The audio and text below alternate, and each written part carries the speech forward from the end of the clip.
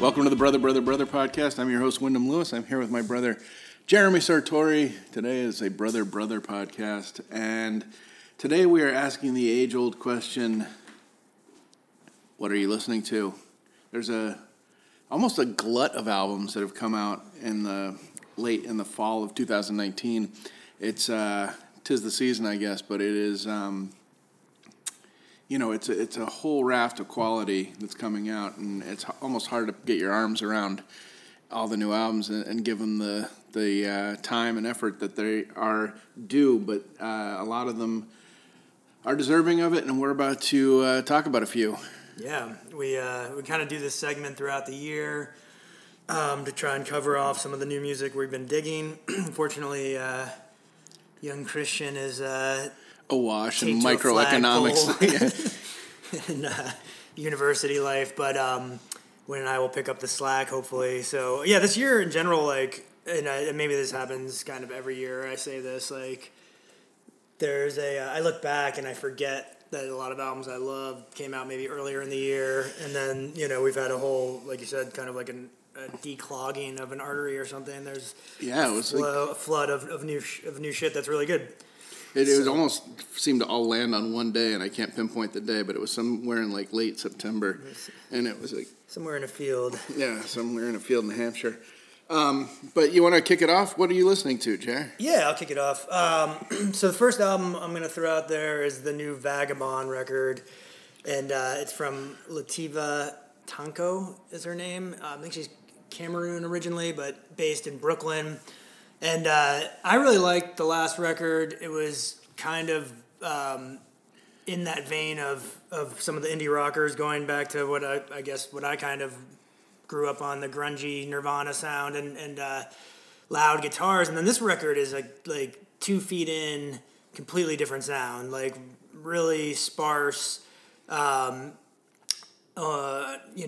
sort of I don't want to say dance heavy, but rhythmic. And I think it's kind of a cool record in the sense that she's somebody who's black in the indie rock world, and there's young black women in the indie rock world is not it's a scarcity. Yeah, and, you get it Santa Gold, and I think obviously got accolades for the last record and doing that in a way that rightfully so, but I think, like any sort of rarity, sometimes there's a lot of attention put on you. So the sophomore album can be, a tricky thing for anybody, but especially in that sense.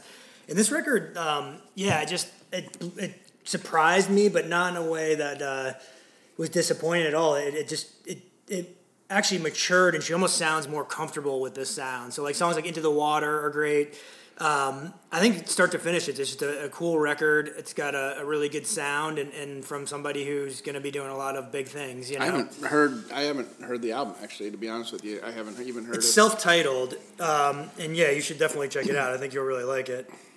Yeah, I'm going to sort of bring the party down entirely and talk about Nick Cave and the Bad Seeds' new album, Ghosteen, which is pretty much start to finish an ode to Nick Cave's recently and sadly deceased teenage son Arthur, who I think died 2 years ago.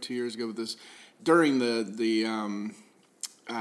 recording of Skeleton Tree, and this is the first album that's entirely dedicated to his memory. And if you didn't think Nick Cave could get more somber and dark, welcome to the new Nick Cave. It is somber and dark, and there's nobody who can do heart on your sleeve sincerity as convincingly, I think, as Nick Cave. I mean, he's such an intense person and such a talented songwriter that even when he's not dealing with the weighty issue of and sadness of tragedy, he's pretty dark, and this is times a lot. So, like I said, I highly recommend it. But it was like a Lars von Trier movie, like a Breaking the Waves or something. You walk out, you're like, oh my God, that was phenomenal. I'm not sure I ever want to see that again. Right, it's a one-time viewing. Yeah, a little bit. I mean, I do. This album is really great, and I will revisit it. But it requires a frame of mind that you're not always in. Yeah, you're not always prepared for. Yeah, I need to. I mean, like you with Vagabond, I have listened to it, and I love Nick Cave as kind of a entity. An icon. Yeah, never really dove into that dark water as much as you and Christian have. I think everybody has a Nick Cave phase. Yeah, and it's sort of like I don't think I had one. That was the thing, Like I know people that love the guy, like they would never miss him. It's like boarding school girls in photography. Yeah, It's exactly. like everybody has the phase. But there are albums I go back to. I mean, like Boatman's Call. I love Boatman's Call. No, it's a good record, and I think that's kind of like the beginners. That's a good gateway. Nick Cave for dummies. Cemetery gateway. Exactly. But I respect the hell out of him. And I have listened to this record, and it is like intense as usual. So I will give it another listen too with that context. That lovely post Halloween. Yeah, no kidding. I will say though that the another album that I'm kind of hooked on at the moment that has probably more in common with Vagabond than Nick Cave does is the new Sandy Alex G, an extremely prolific Philadelphia-based singer-songwriter who again, sort of genre hops, but convincingly. It never sounds out of his depth. And I said, I think I texted you guys when I first listened to it. I said it sounds like a non-suicidal Elliott Smith. Yeah. And somebody replied back, "There's no such thing as a non-suicidal Elliott Smith." But yeah, he's got things in common. Sort of. He's got the hookiness and the sincerity of a Elliott Smith. But the songs are just there. I think given his output, I mean, this is a guy who puts out multiple albums a year usually in the sort of Ty Segall, King Gizzard and the Lizard Wizard kind of prolific category. But and what's the name of this record again? This one is called House of Sugar. House of Sugar, nice. And from what I gather, it was I don't know. It's the album cover is kind of great. It's a figure skater with a spotlight on it. Yeah. But it's there's songs like. I think Hope is a song that you I love that song. Sort of cotton to, and I think that sort of stands out as a single. But it's one of those ones that kind of gets in your skull and doesn't leave. He's cool. I mean, I think he's very much an artist of like the age in the same way that I don't know, like a car seat headrest. I mean, very different sounds. Not very different sounds, but different sounds. But where they kind of, these are bedroom kids that have access to... It's a social media platform. To a lot of different sounds, and they play with them. And I find, like, he's got stuff that almost sounds like electronic, and then stuff that's, like, very folky and blends them well. I think, like you said, genre hopping and doing it well is the key there. Like, he has good songs underneath it all, so if it's fuzzier, more kind of electronic based, there's usually a melody. Yeah, it's almost actually a good, and I didn't think about this until you just said folky, but a good parallel is almost Folk Implosion. Bad way of, if anybody remembers the last century when Folk Implosion was. But something like Natural One would be at home on a Sandy Alex G record. Yeah, where you have like a drum machine and a folk song underneath. Well, before we jump on to my next one, should we hear something? Yeah, let's play a little bit of Not Nick Cave. Let's do it. Let's do Vagabond, since you haven't heard that one. Yeah, I love Into the Water.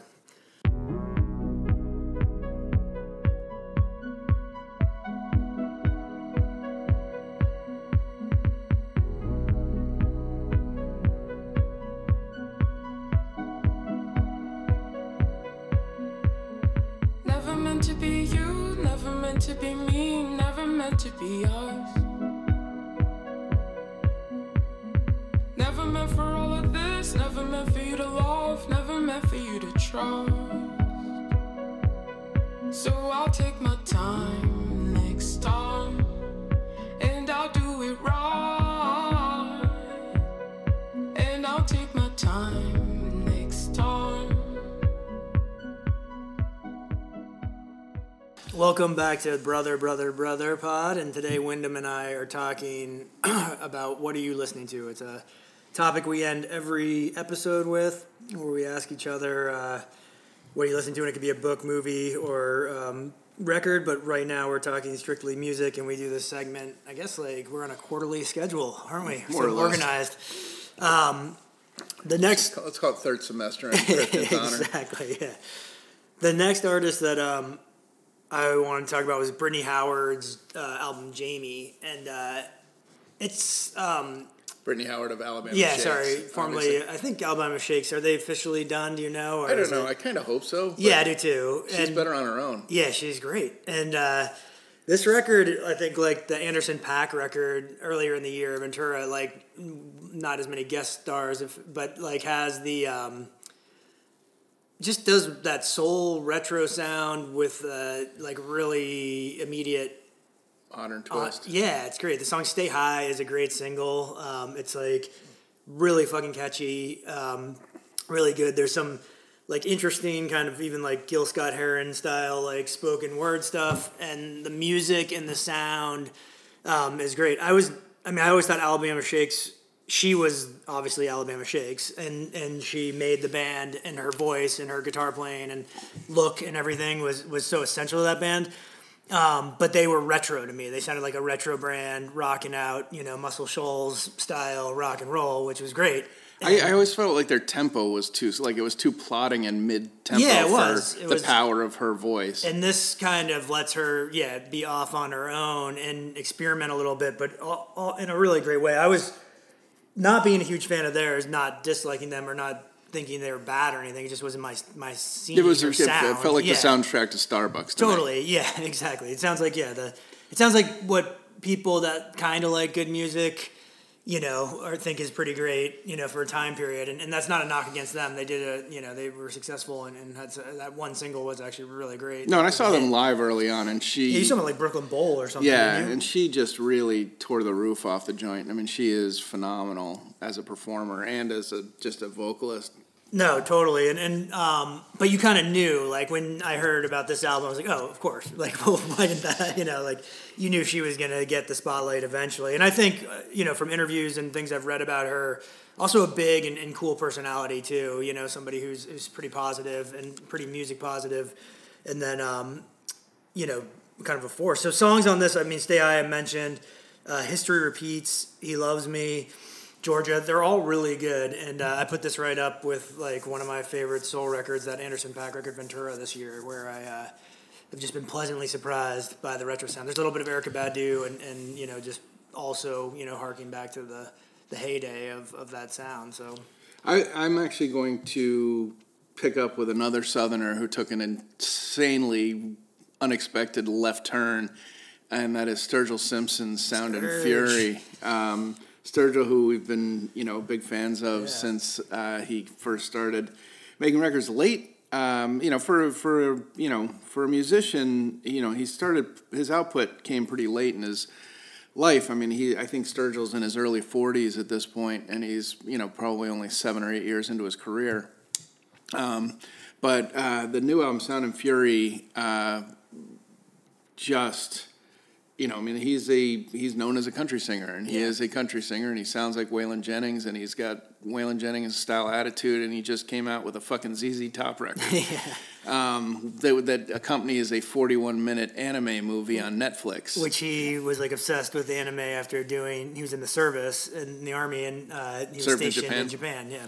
I didn't realize that. I mean, I knew he was in the service. I knew he was a military guy, but a very convincing Trey Hombres, era ZZ Top. He sounds remarkably similar to Billy Gibbons, I think, and I had never really just thought of that in his voice because he sounds so much like Waylon. By sort of a more traditional country sound. It's very like you said, Waylon Jennings. But yeah, no, I agree. It's I mean, if you haven't never got into those '70s ZZ Top albums, they're pretty fucking cool. Yeah, they're good. It's just good swamp boogie. And Yeah. Little, fun fact is that, ZZ Top was discovered and signed by Jimi Hendrix, who was on tour in Texas and That's caught them right. at a bar. I forgot that story yet.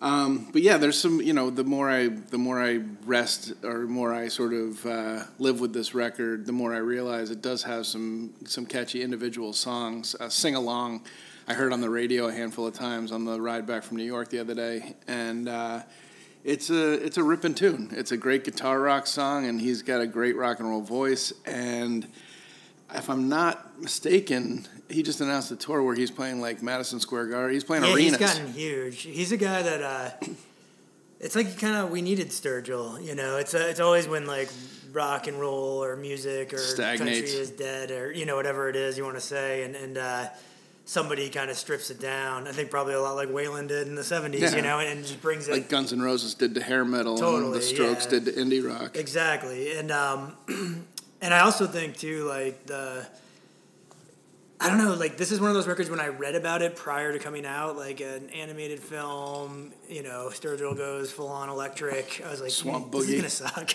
Yeah, no kidding. And actually, my first listen, I wasn't super excited about it. Yeah, no, I think I'm like, you when did mentioned we- ZZ Top, and I hadn't listened to it, and then I really heard that because I have friends who really love that like ZZ Top era, so I'm pretty like actually well versed in those records, and they're not like something I pop on all the time, but they're great. Cheap sunglasses, songs Yeah. like Cheap Sunglasses. Totally, yeah. There is a Tube Sick groove Boogie. and a boogie, but vocal wise too, his voice really works here, and so it sounds less like somebody trying to do rock music. It doesn't sound like an attempt. It sounds like a natural, well-worn. Yeah, like it doesn't sound any different than any of his other stuff. The really. glove fits. We have to acquit. Yeah, there we go. Right. Like the last album too, I think was a lot bigger than you think. Or than I Yeah, thought, I didn't should love say. that. I didn't either, but it had some good stuff on there. Yeah. And well, all hail Sturgill. I'm just psyched that we saw him in a room of like 300 people. Yeah. And he He my ripped it socks apart. off. Yeah, he was great. Sorry, yeah, me. So I'm gonna go with like a couple old timers in the. It's the month of our birthdays, Win and I. So we'll celebrate some groups that have been consistently good, and I think And sometimes our age. Yeah, exactly. age. Your age and maybe like close to my age. But the New Pornographers' new one, In Morse Code of Brake Lights, which is a wordy title like AC Newman's wordy lyrics. But and then Ode to Joy from Wilco. And I'll start with the New Pornographers. This is a band Win and I were talking about earlier. Their first album, what is it? Mass Romantic. Mass Romantic, yeah.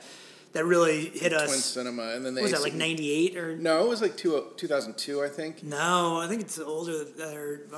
Look it up. Yeah, use that hand computer you have over there. Because I was in. It was definitely like 2000 or whatever. I moved to Chicago in 2002. That's how I kind of tracked that, and I had that album in Austin. Okay. So, and I lived there prior. But anyways, They came together originally as they. Yeah, in Nico the Case, very AC Newman. self-effacing Canadian humor kind of way, called themselves a supergroup because it was members of, it was Nico Case and Dan Behar from Destroyer, and then AC Newman had a different band, and nobody ever heard of. Blaine Thorber was in a different band, and so much like Broken Social Scene was the I would say same way. they're kind of, and They were the West Coast Broken Social Scene. Yeah, totally, and it's a great record. I love that record. And then consistently ever since, AC Newman kind of took the lead and sort of became his band. He had a solo album, which is really He's terrific. had a couple, but his first one was excellent. And he's a guy that is, for Win and I think he's a great writer. He packs a lot into a song, but has a real knack for pop, like a Robert Pollard type. I read a funny quote when this round of press was going on for the new album. And it pretty much sums up their entire catalog with one quote, and that was AC Newman said, I guess in the wake of Rick Ocasek's death, that he's only ever been trying to write the Cars' first album over and over again, and that's exactly Which what is a great goal, and it's turned out really well. But yeah, I think, like we said, a band that kind of suffers a little bit from just consistently being good. Like I could probably pop on any New Pornographers album and like it. and I could put any of them on shuffle and want to put almost every song on a playlist or a mixtape, you know. So it's a great record. I think you know they always get critically acclaimed because they're that good, but I think it's worth going out. And I think you were saying the last couple they tried to do a few different things or have a little bit of a slightly different sound, which is hard to tell, but they've kind of gone back to just being straight up power pop. Yeah, they are, you know, power pop, and on the, you know, and actually dovetailing into my next band, which is White Reaper, Louisville, Kentucky's own White Reaper. Phenomenal band. I saw live on Saturday for the third time, and their new album is called You Deserve Love. And these guys are, they're power pop with a little bit of Thin Lizzy guitar. They're, you know, they're arena rock, but very knowingly so. They are searching for the hook. They are trying to conquer stadiums. They are doing everything within. I mean, their first two albums were called White Reaper Does It Again.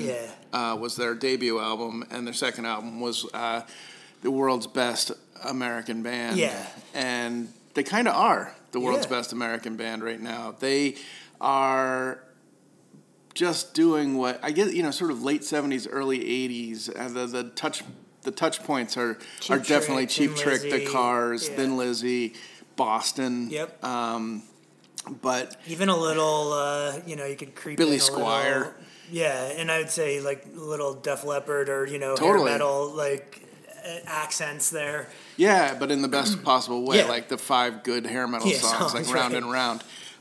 Put in a blender. Yeah, but they it's like I said, it's very knowing. They get it. They're performative. They, you know, they're aspirational and at the same time not obnoxious about it. And I posted a picture on Instagram of the band playing in Harvard Square the other day and got a like from Tony Esposito, the lead singer's mother. Aww. So that was, you know, high praise. She's a fan of Brother, and her son, which is exactly. Nice. But I would say, too, like one thing about this band that I think is, I think there's a ton of like awesome live bands that do 70s rock well or do garage, you know, I mean, or do kind of like a play on The Road to Hell is paved with the Minders metal, and 60s psychedelia, whatever the fuck it is. But I mean, even bands like Twin Peaks who we're gonna go see, or the, you know, OCs or something that do it really well. But these guys like have a knack to.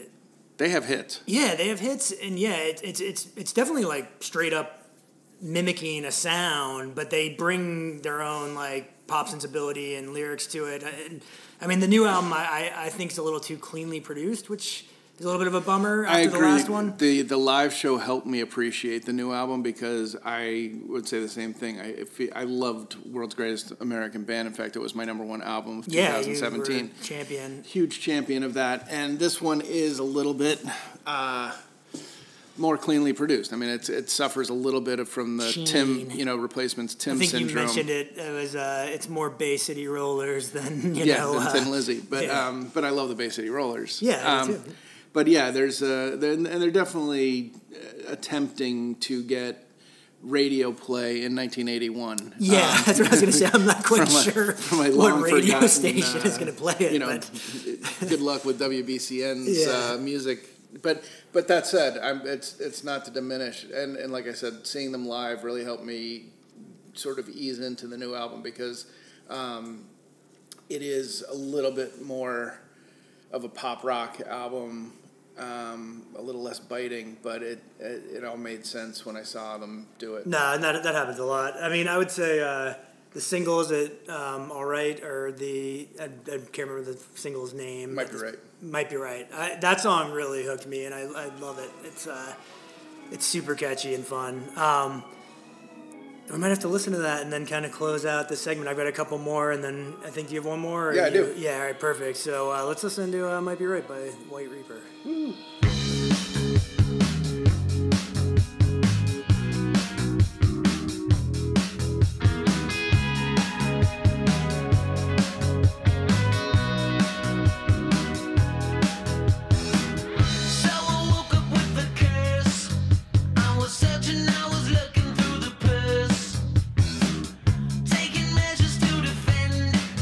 Cause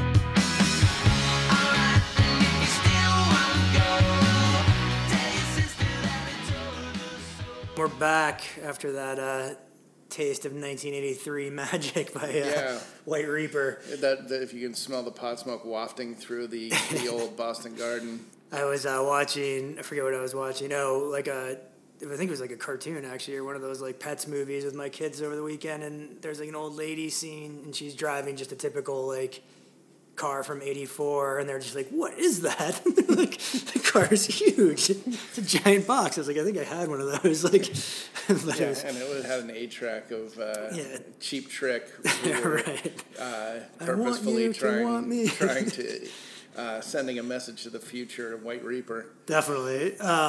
So kind of I mentioned it when I was talking about New Pornographers, but just another album that I'll throw out there, Ode to Joy, Wilco. And this album got like, I think I listened to Sound Opinions, who I like and we're fans of, but they just like crushed this album as being awful. Really? Yeah, like really boring. And so I was, and not that I follow my musical whims from Jim and Greg, but I'm a Wilco fan, as anyone who listens to the pod knows. I know much to like Christian loves to make fun of it, and I think Wynn's more passive, but a fan. So the album, and I've heard some interviews with Jeff Tweedy about just kind of becoming complacent a little bit. Like the band is, a little fat and happy to some degree, and is done very well touring. He had his first solo album, and they wanted to kind of challenge themselves a little bit. And it's not my favorite record by any means, but it's kind of a tight package of like constraint with flourishes of like really interesting music breaks. And I think White Wooden Cross is a great song. I think the single Everyone Hides is really good. It comes on the heels of his 2 solo albums, and it feels like a continuation a little bit of broadening of those. I think so too, but I think like bringing the band in and gives what is his sound is a lot more sparse on his own, kind of brings it in, but I also felt like it was a band that can explode at any moment. They have so many good, the band has become quite a powerhouse, and people like Nels Cline and stuff, but there's almost this like forced constraint that they're trying to, and like the flourishes are small in a weird way, and I think it's a pretty dark album too, just kind of state of the union, I think, just in general, of what's going on in the world today. But I like it a lot. I think it's good. I think that these guys, there's really only like 2 records I don't like by them, but I think that these guys continue to challenge themselves and put out good music, and the world's a better place for it. And my other one, I'll let Wynn you finish it off, but another band that put out 2 albums this year, Big Thief, UFOF, and then Two Hands. I think the latter is the album that I really wanted them to put out. Two Hands, I Know You're the One. Yeah, exactly. Huge fan of the band, and the songs that got me into them were songs like Shark Smile and Masterpiece off the first record. And so, what's been really kind of exciting is UFOF is a great record, but it's one pace, basically. Mm-hmm. And then Two Hands is like, Masterpiece or Shark Smile, but a collection of those songs that have a little more. Lets the musicians loose a little. Buck Meek is the guitar player, and he's a really very talented guy. Yeah, and sings a lot of backup and brings like kind of some strange flourishes. So I love this record, start to finish. I think it's like a perfect record by them. It's the sound that I kind of want them to hit. It's the pacing that I think they do best in, and then her lyrics are She's fantastic. A great writer. Adrienne Linker. Adrienne, I think. Yeah, it's like I always tell this anecdotally, but the first time I saw Big Thief was probably in the least least appropriate setting I can think of. It was a booze cruise with Deer Tick, and they were opening for Deer Tick, and everybody was hammered, and it was right when. I wonder if Deer Tick like handpicked them. Too. Yeah, I believe they did. But it was I think it was like the week that weed got legalized in Massachusetts, and so it was just an absolute floating shit show. And everyone's just like, what the fuck's she saying? Yeah. It's a very subdued and quiet kind of set, and so it was kind of, it's always been kind of funny, but if they could survive that, then good for them. Yeah, it's also a band too, like there's certain bands that I love that I just don't have that much interest in seeing live, and I'm sure they're fantastic. But unless I'm like sitting down and, yeah, it's the Bell and Sebastian syndrome. Totally, like a cocktail or something. But songs like Rock and Sing and Forgotten Eyes, and then the song Two Hands are standouts. Really great, yeah. And Yeah, it's a powerhouse album, and this band is. We've had some Here to offline stay. conversations about just why they get so much attention, but I think Well, for good reason. and she is the star. Oh, and, definitely. But it's pretty different from the Brittany Howard Alabama Shakes syndrome. I think Brittany Howard was the only thing to watch in Alabama Shakes. Definitely, yeah. And I think in this case, there's a lot more collaboration and a lot more input from the rest of the gang. Yeah, no, this is a band, Yeah. and I think they all bring something to the table, and I think they all know what they have in her too. You know, Mm-hmm. I think they handle her. It's sort of, they position her to be her best version of herself, which is, phenomenal writer and very delicate. Anyway, speaking of delicate, my last album today is Danny Brown's. You know what I'm saying? It is funny. It's Danny Brown. He's a nut. I love this guy, and I've liked everything he's done.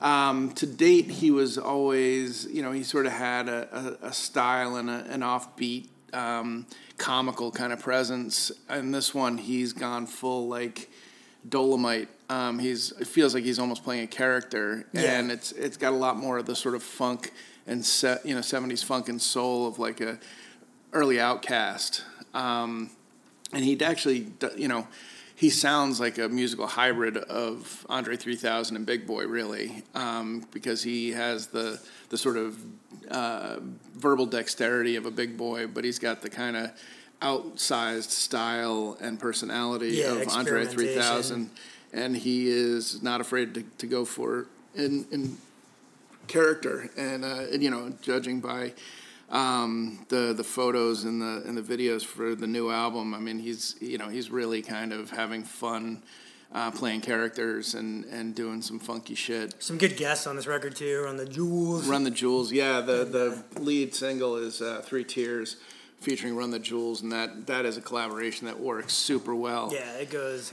I mean, it's sort of like, why haven't they done this yet? Yeah. It's great. And Killer Mike and Danny Brown are perfect Birds together. of a feather. Yeah, I mean, I suppose, describing Danny Brown as the bastard child of Outkast is, would make him at home in Atlanta with the Killer Mike. He's a Detroit-based. Yep. And, like I said, a character, but he is super talented and Weirdo. funny. Yeah, no, I love it, and it's a great record. I've listened to it, and I think you're right. It's kind of almost like a character, and he is a character, and he's another guy who kind of shifts stylistically. Genres, yeah. And this is much more funk and soul based. Oh, definitely, yeah. It's a funky record, and it's a good record. So cool. Well, let's. What do you want to hear while we close out? I think there's a lot more we could talk about as far as albums. So many have come out, but do you have one more? Or are you? No, that was it for me. Okay.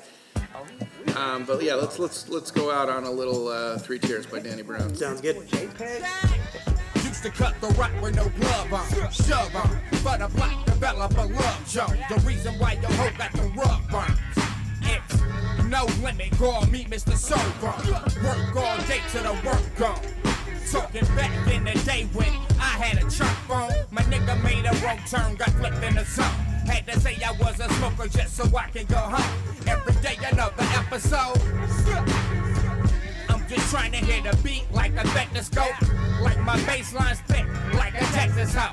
It was written, but the signature not legible. Drink so much I can drown the fish on some other shit. A demon on the hunt, but a sucker bitch. Why you want some cuddle shit? Hit it then fuck a bitch. I don't think you know who you're fucking with. 2 tears in the bucket. Fuck it, I don't care about nothing. Nothing. 2 tears in the bucket. Fuck it, I don't care about nothing. Nothing. Danny is dangerous. Runner drills is chaos and arrangement. Shit'll give your fuck face a facelift. Papa did the triple Lindsay flip when it came hit. Mama never met a bottle that she couldn't drink quick. Welcome back to the Brother podcast. We are going to end this as we end every episode with a very redundant question at this point. Jeremy, what are you listening to? So, what have I been listening to? I'm going to throw out 2 things. I've been listening to a podcast, the Monday recap, but on the Ryan Russillo show, which is on Ringer with Chris Long and fellow Charlotte's villain. Yeah, I was going to say, Wynn and I having roots in Charlottesville, Virginia, which I know as sort of a stain on it in the rest of the world, but it's actually a nice place with nice people that aren't racist.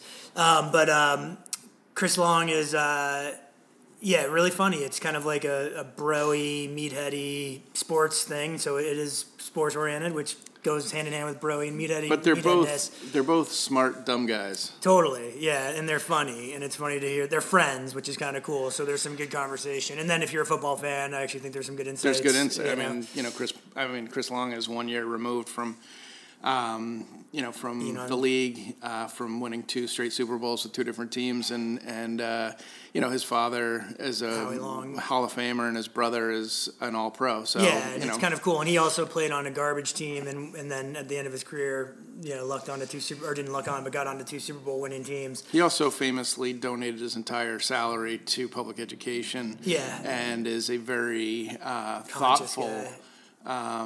Sort of socially progressive, interesting guy. So it's fun. Loves to smoke weed, and it's funny about it. Yeah, no, they are funny. I think both of them are funny. They're like the friend you have that is, kind of a butthead, but is also like secretly really smart. Yeah, no, and likes to talk about things. I think it's a great pod. I'm tuned in every Monday. And then the other one was The Watchmen on HBO, which I watched both episodes that are out, and I've had zero interest in anything to do with graphic novels or comics or anything, and sort of grouped them all together in general, even though I'd heard this was a little headier and a little more interesting. And coming from a place of not reading it, and probably never will, it's kind of cool and kind of fun. And I think it actually is like a good show. The first 2 episodes are really It's a weird enough galaxy to want to exist. It's dystopic and kind of fucked up, and I think I'm sure it'll do well without my endorsement, but I enjoyed it way more than I thought I would.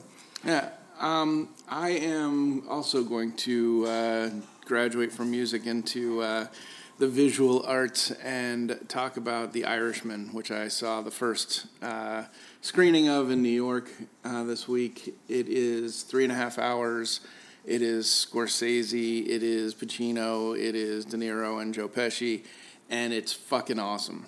It is so good, and I really didn't think it could live up to the expectation that I had, set for it personally, and it does. I did not, for a second, think about checking what time it was. 3.5 hours cruised by. Everybody's playing against type except Pacino, who is chewing scenery like a motherfucker. But Joe Pesci is playing very subdued. Robert De Niro is playing very, thoughtful and kind of the straight guy almost, as straight as you get in a mafioso kind of scenario. But it is, unbelievably well written. Steven Zaillian, who, wrote Schindler's List, among other things, is probably the greatest living screenwriter now that William Goldman's dead. And it is there isn't a wasted word, I don't think. There's a level of patience required. It is 3.5 hours long, but at the same time, the patience pays off.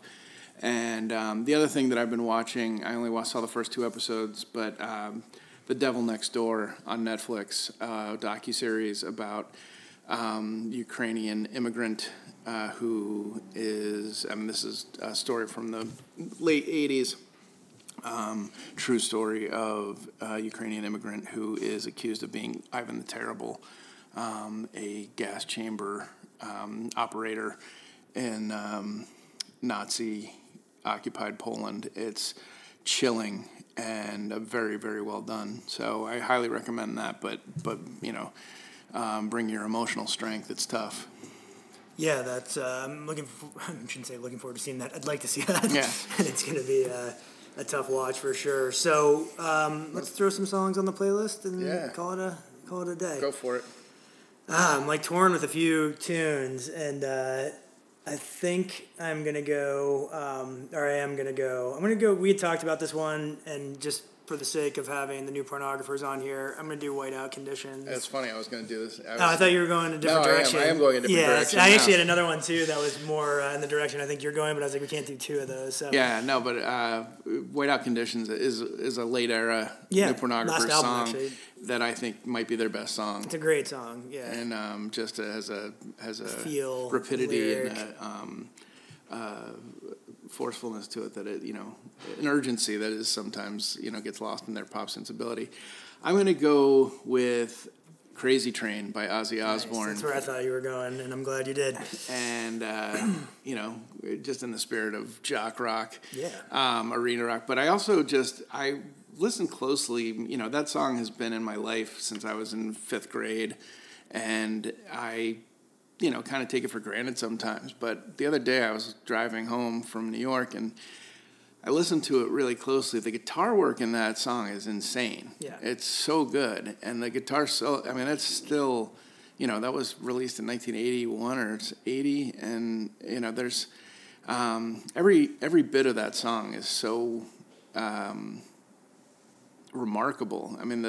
The technique and It's a really catchy song, too. It's a really catchy pop so, tune. heavy, and then it really is a great pop song. Yeah, but I listen to Randy Rhoads' solo in that. He was 22 years old when that was recorded, and the guy was a master. Unfortunately, died at 24 in a plane crash. But that was a remarkable resurgence from a presumed dead Ozzy Osbourne. Yeah, who's been brought back to life many times. Yeah, but great tune, and like we said, a great pop song. Yeah, I agree. All right, cool. We got those in. So 2 great pop songs, and it's fun. We hopefully we'll get Christian back for holiday break, and we'll be able to do our albums of the year because I bet a number of these will be on there. All right, thanks a lot. Thanks. I'm Wyndham Lewis. On behalf of my brothers Jeremy Sartori and Christian Lewis, thank you very much for listening to the Brother podcast.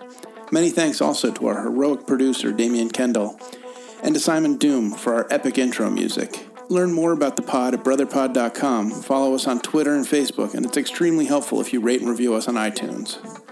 Thanks again for listening.